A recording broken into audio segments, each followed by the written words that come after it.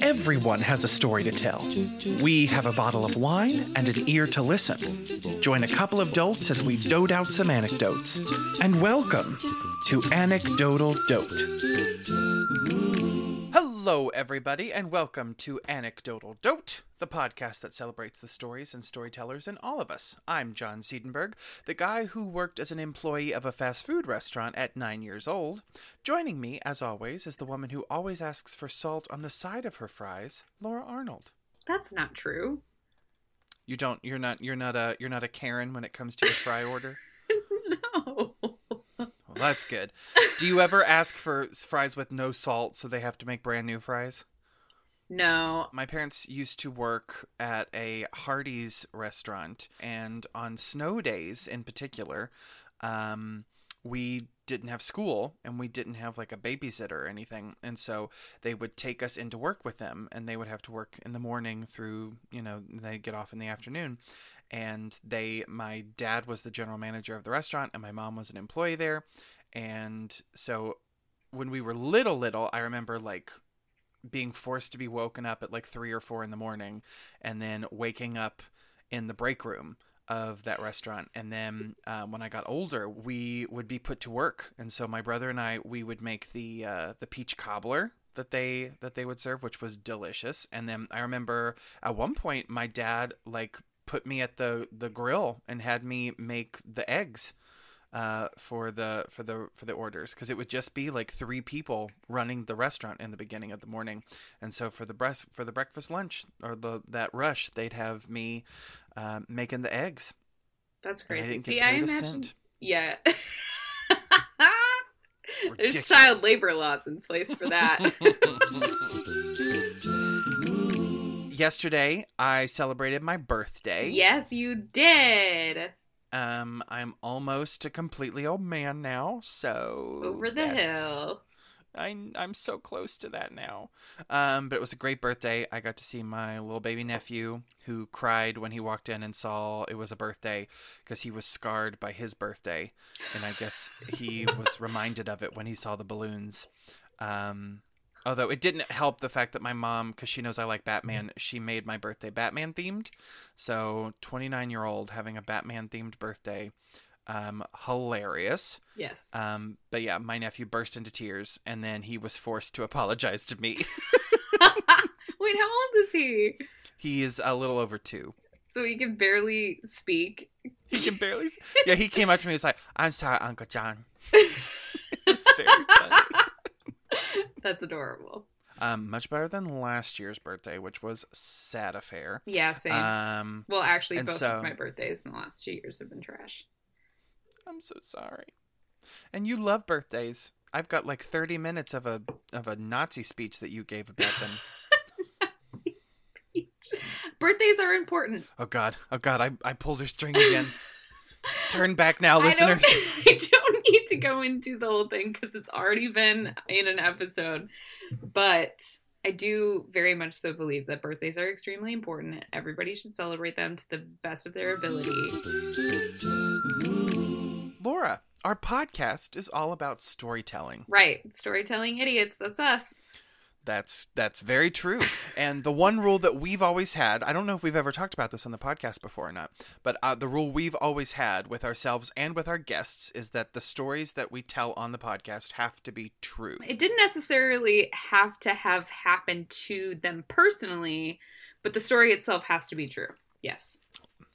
Okay, I already know the answer to this question, but Laura, are you a good liar? I feel like we covered this recently.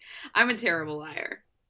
Yes, so because I knew that you're a terrible liar, okay. And because I know that our rule has always been we have to tell true stories, I figure this is the perfect opportunity to introduce a new segment of us playing 2 truths and a lie. Oh boy. I'm so excited. We're going to do 3 rounds. The first round is celebrities. The second round is families. And the third round is free-for-all. It could be literally anything. So we're going to go with round 1, celebrities. Laura, yeah. You may go first. Okay. I'm so bad at this. Okay. So ready. My first concert was a Charlie Daniels Band. I met Ryan Stiles, Chip Eston, and Jeff Davis. And who is those people? They're from Whose Line Is It Anyway? Oh, Chip Eston. Okay, yes. I had my first kiss when that came on. Well, first it was I watched Taken, and then made out during Taken, and then after Taken ended, we watched Whose Line and made out more. That was my first night of kissing. Anyway, this is about your two truths and a lie. Okay, so that was your first one. Or your second one. My second one. My third one is I met Joel McHale in an elevator. What? Okay. I think. Oh gosh, this is tough actually. Partially because I got distracted, so I wasn't able to pay attention to your bad lying. I'm going to say the first one is true. The Charlie Daniels Band. I'm going to say you did not meet Joel McHale in an elevator because I don't know where you would meet him in an elevator. I think that's the lie. He was in Madison at the Comedy Club, which is about a block and a half away from the Concourse Hotel, which is the elevator. Wisconsin does not have a comedy club. Yeah, they do. It's like a block away from the Capitol, right on State Street, on across the street from the Overture Center. And where did you meet the three Whose Liners? In Appleton. I don't like how skeptical you are right now. I'm so sorry, listeners. I am glaring at her with a lot of skepticism as I'm trying to sort through which one is a lie. I still think it's Joel McHale. You still think meeting Joel McHale in an elevator is a lie? Yes. It's true. Or no. No. It's true that it's a lie. Oh, yeah. I'm sorry. But I almost met Joel McHale in an elevator. Okay. Are you ready for mine? Yeah, so ready. Okay. First one.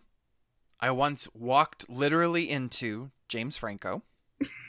I missed an opportunity to meet Melissa McCarthy due to sunstroke. And I met the cast of SpongeBob SquarePants, the musical, backstage after the show. I don't think you met the cast of SpongeBob SquarePants backstage because I feel like you bumped into them somewhere else. What were you doing that gave you sunstroke? Well, I was in LA for spring break. My big from my theater fraternity was living out in LA, and so I went with spring break to go visit her. And we had been walking around like downtown LA all day, and then we were supposed to go to a meet and greet that she was hosting, and then I ended up catching sunstroke and ended up having to go stay in the hotel for the rest of the day. Okay, I think your sunstroke story is a lie. You are correct. It is a lie. Yes. I actually did meet Melissa McCarthy. It was not, so there was no sunstroke issues there. Round 2. I have ancestors from Prussia. I was almost a twin. I once dated a guy that was from my dad's hometown, but did not meet him in that hometown. The twin one I know is true, because we've talked about it before. I feel like the third one, I feel like that's not a huge deal. It doesn't matter if it's a huge deal or not. It just, it's weird though, right? Is it? I don't know. I think so. I feel like I think that one's the lie. I think the Prussia one's a lie. That's true. Oh! Are you ready, Laura? Yes. Okay. My great-grandparents allegedly preached at an Appalachian Pentecostal church that handled snakes. My parents used to grow weed in our basement. And my family line has a small castle in our, and I say castle with quotation marks, in our homeland of Germany. The growing weed in your basement is false. You think the growing weed is the lie? Yeah, because I'm pretty sure we have... Oh, no. Yeah, I think we have talked about how your great-grandparents went to a church that handled snakes. Or maybe I talked to Kari about that. That has nothing to do with you. Oh no. But there's no effing way that your parents grew weed in their basement. You are incorrect. When the F did your parents grow weed in their basement? On purpose? Yeah, so my parents, before they became Christians, they were the party house, and so they grew weed in the basement. They had grow lights and everything, and they'd have to turn them off when they knew that the cops were flying overhead with the scanners and stuff to locate them, so they would have to turn them off and everything. But yeah, my parents were drug dealers before they were Christians. Okay, so yeah. What's the lie?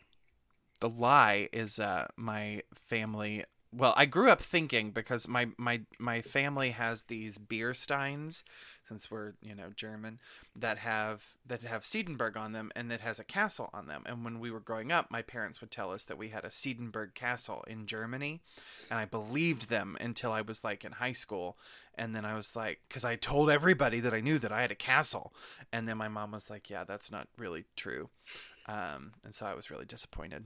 So yeah, that sucks. Yeah. But there's no castle. So, okay. We are each 1 for 1. I used to play the French horn. Okay. I once spilled a flaming shot on myself. I once had a, quote, bartender boyfriend, end quote, which was a joke between the two of us. Anyway, who got me to come to his apartment to read his play and fell asleep while I read it. Okay, you weren't ever supposed to tell anybody what happened at my apartment. You were also never a bartender. I made drinks for our guests all the time. Yeah, I know, but like this. Oh, you mean license? Yeah. Oh, okay. All right. Formalities. Okay, let's see here. I think you and I originally bonded because you played the French horn and I played the French horn. You did? Oh, I guess we did not bond over that information. Don't know who I'm talking about then. Maybe we did. What were you wearing when you spilled said flaming shot? I don't really remember. I think I was wearing... Basically, I'm trying to know how damaged you are. I mean, I survived, obviously. It was okay. I think it mostly got on my jeans. We were able to deal with that. Okay, all right. I think the flaming shot is a lie. That is correct. I'm in the lead, 2-1. Let's see if you can deduce my information here. Oh, I'm so excited. Here we go. Oh, I'm getting the nervous sweats now. Okay. I have to best you in everything, and I usually do. So I need to make sure I best you right now, too. That's okay. so rude. All right. My scripts have been produced all over the world. I'm a scriptwriter, if you didn't know. My math teacher once told me regarding my dating expectations to lower my standards. And the last one, I once tried to recreate the swimming pool scene from The Sandlot to get my first kiss. And it was not successful, obviously. I know the last two are true. You don't think my scripts have been produced all over the world? I think they've been... No, I don't. Wow, you say that so emphatically. Sorry. It's just really sad for you to be so sure about being so wrong. How am I wrong? I know your math teacher told you to lower your standards. Yes, she did. It wasn't the scene from The Sandlot. No. It was, Little Mermaid? Oh God. I did once try to recreate the scene from The Little Mermaid, but I had already been kissing one whole girl that whole time. Oh, okay. So, no. No. I was actually kind of grossed out by watching the swimming pool scene from Sandlot. But yeah, no, my scripts have been produced all over the world. Jerk. I'm sorry. So, once again, I'm the winner. Wait, so what scene was it that you did try to recreate? To get my first kiss? Yeah. There really wasn't one. I used to write in my scripts. I used to write kisses into my scripts that I knew I was going to be in, so I could get my first kiss. And it always ended up not happening. Whether it was the girl saying, "No, I don't want to do that." One time it was actually my girlfriend who was like, "No, I'm not going to do that." And so it was very Because she sad. didn't want to Very kiss you, sad. or she didn't want to kiss you like in public. I guess she didn't want to kiss me in public. Because apparently, her best friend came up and yelled at me once after school because I refused to kiss her, and I was like, "No, I'm scared to," and she was like, "You need to kiss her," and I never did. So there you go. She listens to the podcast.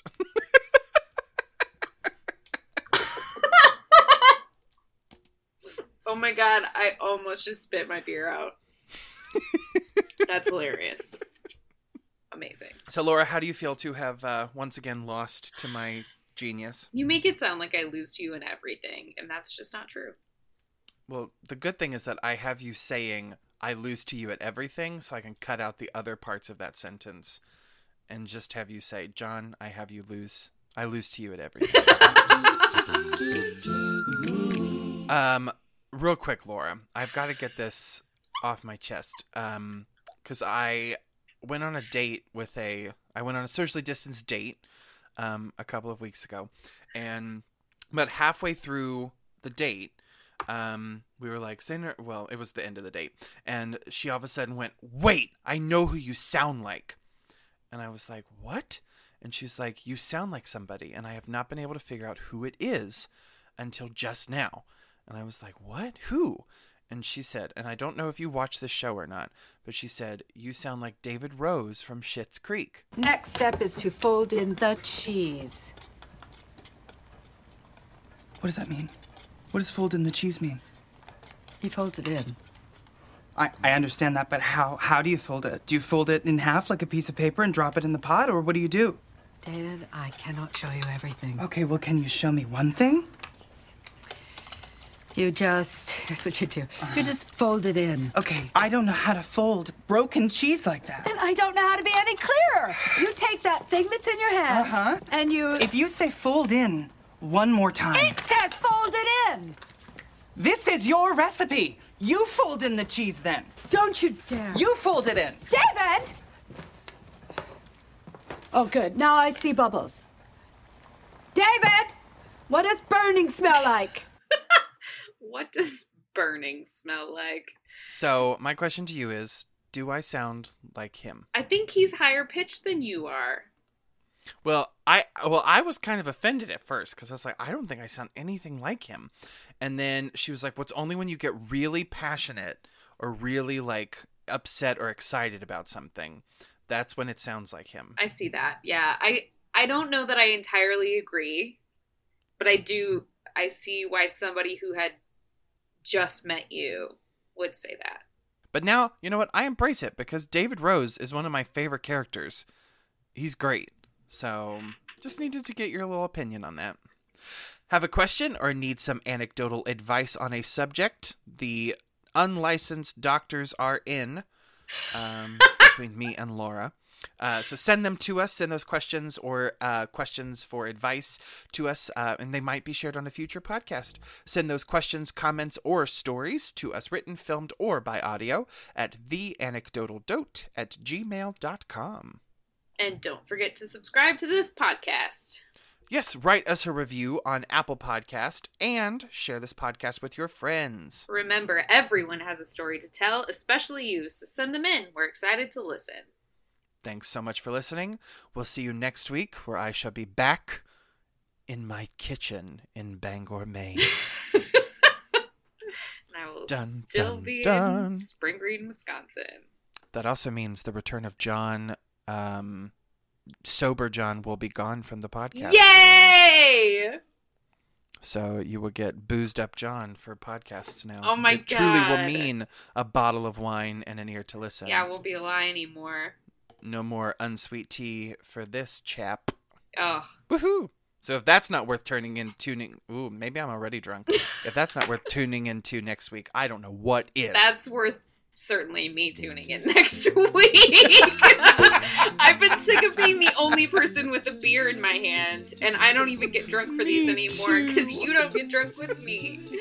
Yeah, I can't record. I've not been able to because I've been in my mom's craft room, and my family is very much prohibition minded. So here's to next week.